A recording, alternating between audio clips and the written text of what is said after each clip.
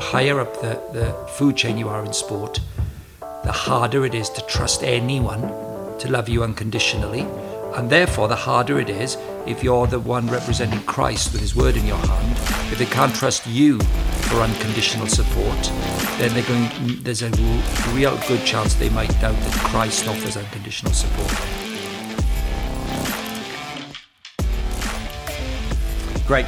Welcome back to the Christian Sport Podcast. It's great to have you with us. I've got Graham Downey who's with me, and we're going to look at one of the questions which you've sent in to us. We've been asking you to send in your questions, #AskCIS, and we're going to deal with some of them. We want to answer the questions which you've got about sport and faith. And so this question's come in. It's coming from a couple of you. And the question is, why don't we put famous sports people in the public eye? Why don't Christians in sport use the images of faces or stories of current famous sports people to promote the work?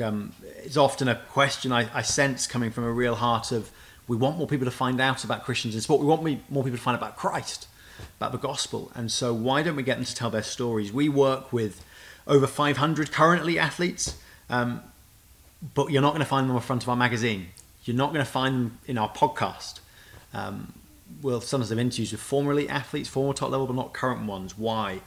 Is a good question. And what about those organizations we do see? There's many organizations, you may follow them on social media, you may know of them, who do that.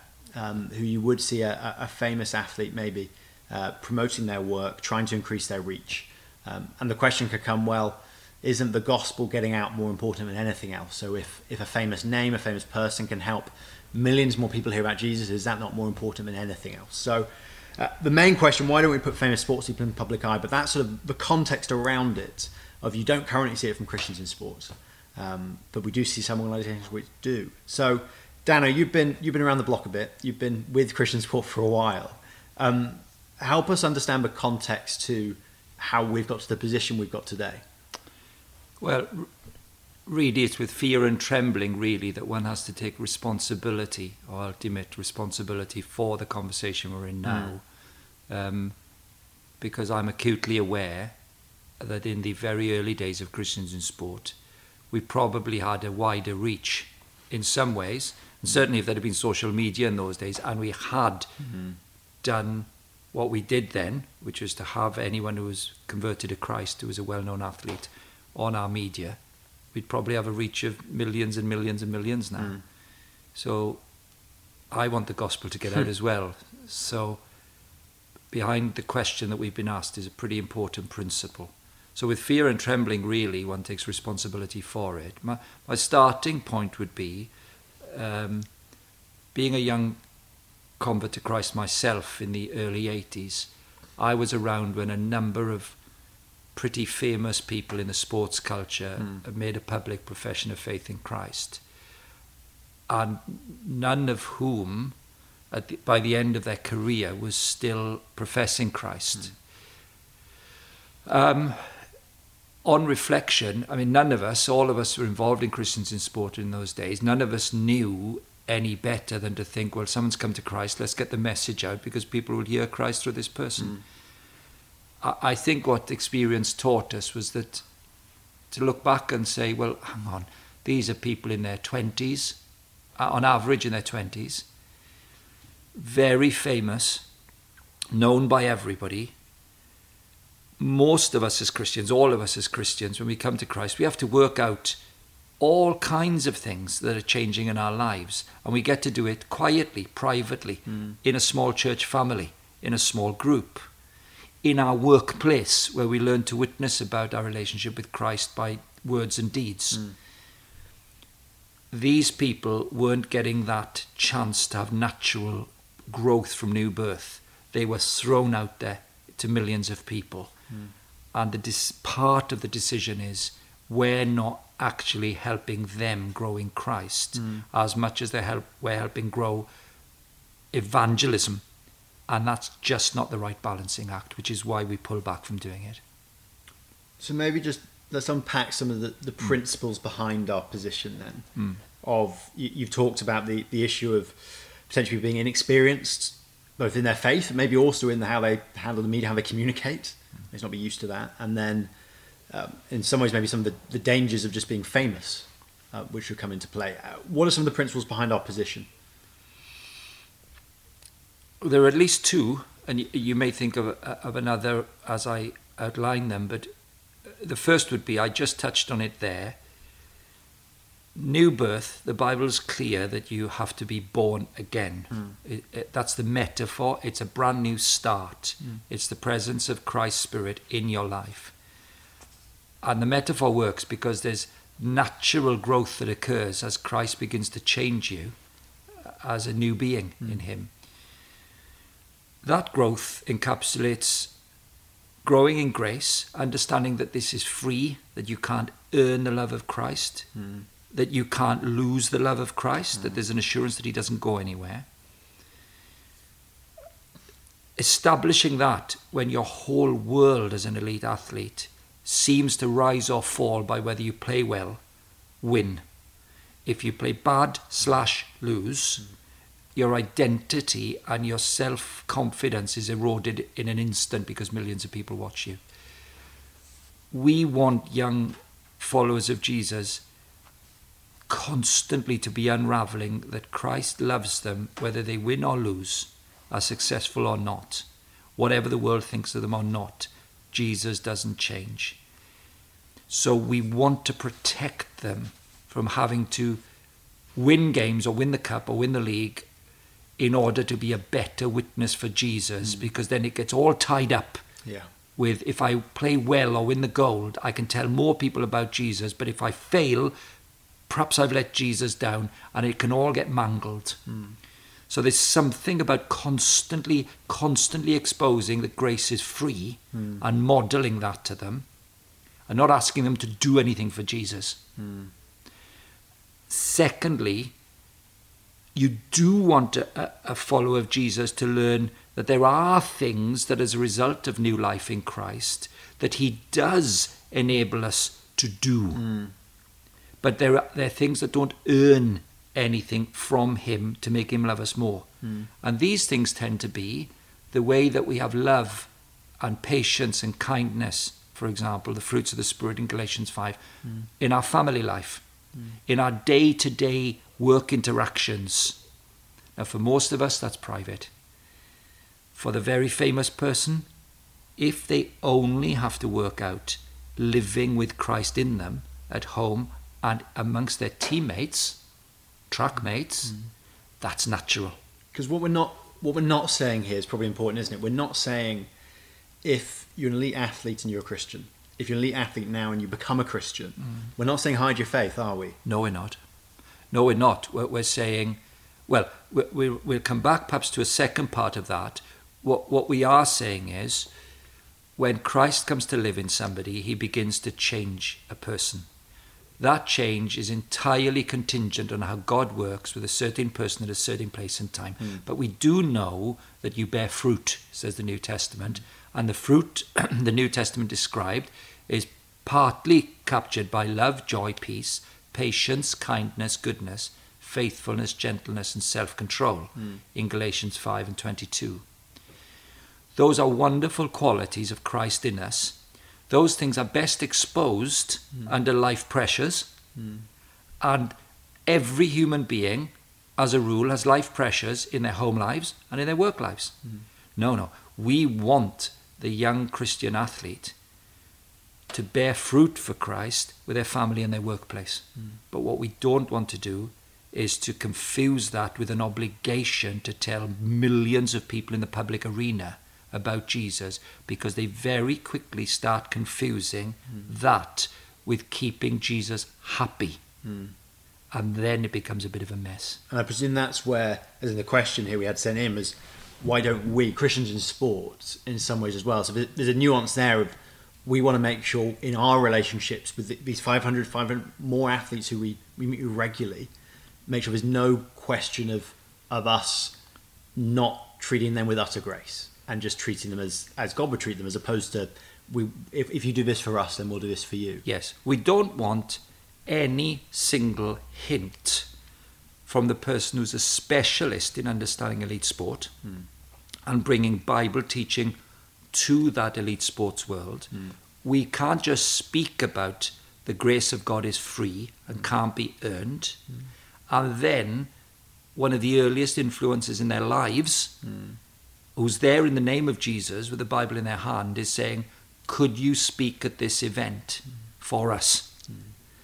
There's nothing wrong with speaking about Christ, but it easily tangles their brain up about, is Jesus free or do I have to pay him back? Are you speaking from experience there, from when you were back in the 80s? Obviously, as you said, our policy, it's shifted, it's changed. How was it for you when you became a Christian? Did you feel that pressure yourself? Well, really, I wasn't expecting that question, and that's a good question, I think, on a couple of levels. Number one, I wasn't a famous player. I was a very journeyman, young professional footballer. So really, I do well to get in my local paper, let alone in the national media. Yeah. So there wasn't that pressure on me. No. But having come to know Christ, I knew some of the big wigs in sport because of Christians in sport. And they were the ones who were giving their story in the public media and on the back page of the papers and so on.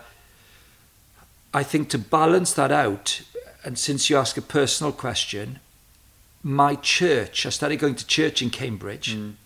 One of the leaders of the church used to meet with me on my day off for lunch and took me through reading the Bible and learning how to read the Bible for myself and understand how it fitted together. So I had great investment in that. And it just seemed to be so that I did have something of an ability, a small ability to communicate. I suppose I was a natural talker, being a Welshman. And actually, my church suggested I give my testimony to the youth group. And as a result of that, I was asked to speak at perhaps some other youth groups in the city. And I actually did end up doing public speaking within a couple of years of coming to Christ. But this is the crucial thing for Christians in sport. My church nurtured me, and my church thought it was fine for me to go and speak about Christ to people as a low-level professional player. So the principle for Christians in sport is that we want the local church to be the place which makes these decisions because they know the pastoral needs and the skill set of Christian athletes who we pass on to them. Have you seen that? So now bring it up to date, your work now, the athletes, have you seen that done well? Yes, I have many times, and the slight irony of this, of course, you can't mention the names, which would break the whole thing that we're trying to do with the podcast. But yes, and I can give you an example of a world-class performer who had come to faith in the last couple of years. I met the person, read the Bible with them, help them think through some of the issues of being an athlete at the highest level and knowing the grace of God, but serving your colleagues and opponents and so on. But the typical thing we would do is always when we come across somebody like this, we find out, do they go to church anywhere? Do they know any churches? If they don't go to church, we know enough people in churches in our country and in some parts of the world where we're always a step away from somebody we trust to look after them, treat them the same as everybody else in some ways, but as different in others because of their fame. In this situation, it was somebody who lived overseas from Britain. I was able to get their pastor's name. They were not long out of a youth group, phoned the pastor. He and I have engaged in substantial conversation along the very lines we're discussing here. Correct. Along these very lines, because he had no experience of it. Yeah. Now, that would be normative for us as Christians in sport to be in that conversation. But they're the things that no one ever sees because they're under the waterline. And so, let's play that out. If the church says, great, we can, a bit like we did with you, we can see some gifting here. As in, we believe as Christians, we get given gifts. We have gifts, natural tendencies or abilities, or the ability to communicate the gospel clearly. So maybe the pastor goes, yeah, great. This late 20s Premier League footballer can proclaim the gospel clearly, faithfully. We don't think it's having a massive implication on their understanding of grace. We're saying that's fine. We're saying that's good. Crack on. I think I'm saying to them, now this is where the fear and trembling comes in again, really, because Christians in sport want to honour God. We don't want people to be ashamed of the gospel. We know that when that hypothetical person you mentioned, but it's a very real situation, when they speak of Christ, many young people will listen. So I don't want to deny God these opportunities that he can use such an athlete. So it's a nervous conversation. Yeah. But I still, as a matter of conscience, I would then say to the pastor, obviously the more famous the person, the more significant the pressure. So I'll say two things. One, you're his pastor or her pastor. You're accountable to God for looking after the church under your care, as an under shepherd, as the New Testament might call it. You must make those decisions. I would say, look, let me give you a plus and a minus. The plus is, if you think they've got a speaking ability and you think they're emotionally and spiritually together enough to be able to give a testimony, on your call. Negative, they will get a lot more attention in doing that, obviously, than a regular member of your congregation. And they may be exposed on two fronts. Difficult questions coming at them from all sorts of media, social media and formal media. And number two, digging into their private lives and finding things out about them, and which for most of us, in the process of being changed by Jesus over years and years, no one's going to dig into things that we've done wrong. They could find themselves humiliated because it's in the interest of sometimes in the media to dig out the skeletons in the cupboard. So you need to be really aware of that for the risks for this person if you expose them too abruptly. And then one feels one's done one's job in giving somebody the right frame of reference for the decision making. And so for Christians in sport, as I sit with my hat on helping some of our marketing, our comms, what we are saying, and we're saying we would still, even if the pastor's gone, yeah, great, we're happy, we're willing for them to speak, we're still going, well, that's great, praise the Lord in some senses, and not on your head be it, but we trust you to make that decision. And then we're going, great, but we're still not going to then suddenly go, well, because you've been through a certain process, we'll now have you go. As I can remember, example, even now, if we had a rugby player, maybe late 20s, who was doing this, willing to speak, able to speak, and a lot of us went, well, we know this guy really well, he could do it, and yet the call came from you guys, the elite team, quite wisely, and went, well, when he's retired, then we'll have a conversation about using it, which obviously from a marketing point of view, I go is, it's not stupid, because I believe the interest of the athlete is more important than our name, but I do know as well, if I could use current athletes, then the name of Christians in sport, but also then just the gospel could get out to more. So it doesn't change, does it? No. For our end, it is once a position of maturity, maybe retired, comes into play. And there's one perspective, perhaps, which I haven't articulated in the interview with you, which is when in the scenario you've just outlined, if you like, all everything's lined up. The local church thinks this guy or girl is growing nicely. They're well established. They're relatively secure. They're quite mature person at ease with their own skin, and they think it'll be good to let them speak, and it'll help them.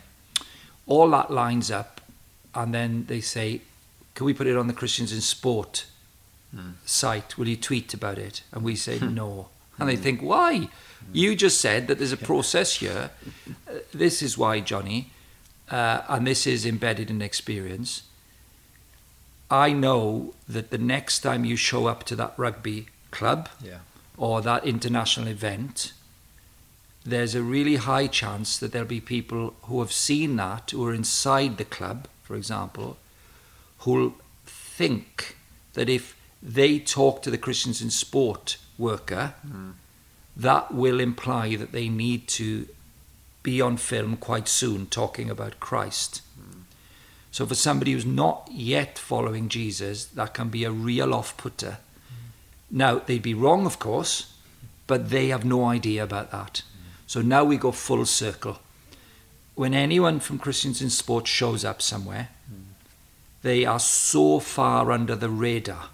Anyone who's working with anyone who meets a Christians in Sport worker in the elite sport world will never, ever, as long as we control this, think, if I talk to this woman, I'll somehow have to be on social media, on the mainstream media, as it were, saying I've come to faith. Because that is wrong, and it can close the door to good opportunities for personal relationships where Christ and sport is integrated, learned and integrated. So we want to keep our brand name miles away from that. But we don't mind at all if people act very responsibly for the care of a young believing person and decide that it's good for them to be sharing their story. We're very content that we've given that away to the right people. And we rejoice that the news about Jesus goes out, but we can carry on very quietly, without much noise, doing our job with 500 people for the cause of Christ in sport. Because in the end, and this might seem a bit harsh, but in the end, we exist to reach the world of sport for Christ. And we're going after the world of sport. Yeah, that's helpful. Not just as many people as possible. That's where our line is, and we need to be specialists in that. Yeah, we've not, as in obviously we're Great Commission people in some sense. We want to reach all nations with the gospel, but we're going here at Christians in Sport. The specific nation we feel the Lord has called us to go after is that world of competitive and elite sports. Yes, that's right. And so to do that best, we're going to put certain things in place which may, from the outside looking in, seem stupid, and from a pure sort of volume point of view, you could argue are. But we're really trying to look after those athletes. We want people who don't yet know Christ as well to look at us and go, right, then it's about grace. It's not about work, it's about grace. I don't have to do anything to have this relationship with this person. There's no give and take here. We don't take any tickets. We don't take any stash or anything from anyone. It's just, hey, we're just going to treat you as somebody who needs Jesus. Exactly. Who wants to hear it, and we want you to hear about the greatest news in the world. So, well, actually, you know, it would look quite harsh if you came into the job preparation for a new person working with elite athletes for us, because they'd be told pretty clearly, just so there are no surprises for you, if we ever hear that you asked for anything, kit, autograph, ticket, anything, that is automatic dismissal, because you cannot model that they have a duty in any way to reciprocate your support of them as elite athletes, because it breaks the paradigm of the very gracious act that we're teaching. Because the higher up the food chain you are in sport, the harder it is to trust anyone to love you unconditionally. And therefore, the harder it is if you're the one representing Christ with his word in your hand. If they can't trust you for unconditional support, then there's a real good chance they might doubt that Christ offers unconditional support. And it's something we simply can't do. Great. Well, hopefully that was your question. We've answered it for you there. I'm sure it's raised more questions, which is fine. So please do get in touch with us. We'd love to keep these conversations going. Do get in touch with us. You can email us at podcast@christiansport.org.uk or hashtag AskCIS. We've produced a short book called Bible Studies for Sports People. It looks at 24 questions you might have as a Christian in the world of sport. As a loyal podcast listener, you've got to the end here. We're going to give you a discount code. They're normally cheap. They're just £3 plus postage, but we're going to do it for £2 for you up until January 2020. Just use the code on checkout on our shop, christiansport.org.uk/shop. Use the code 24Q podcast. 24, so number 24, 24Q podcast. And you can get a book there discounted down to £2. It's a third off. Decent deal. And you can order some, have a look at them, go through the Bible studies, look at some of the top questions. So, grab that deal. But until next time, we'll see you later. Goodbye.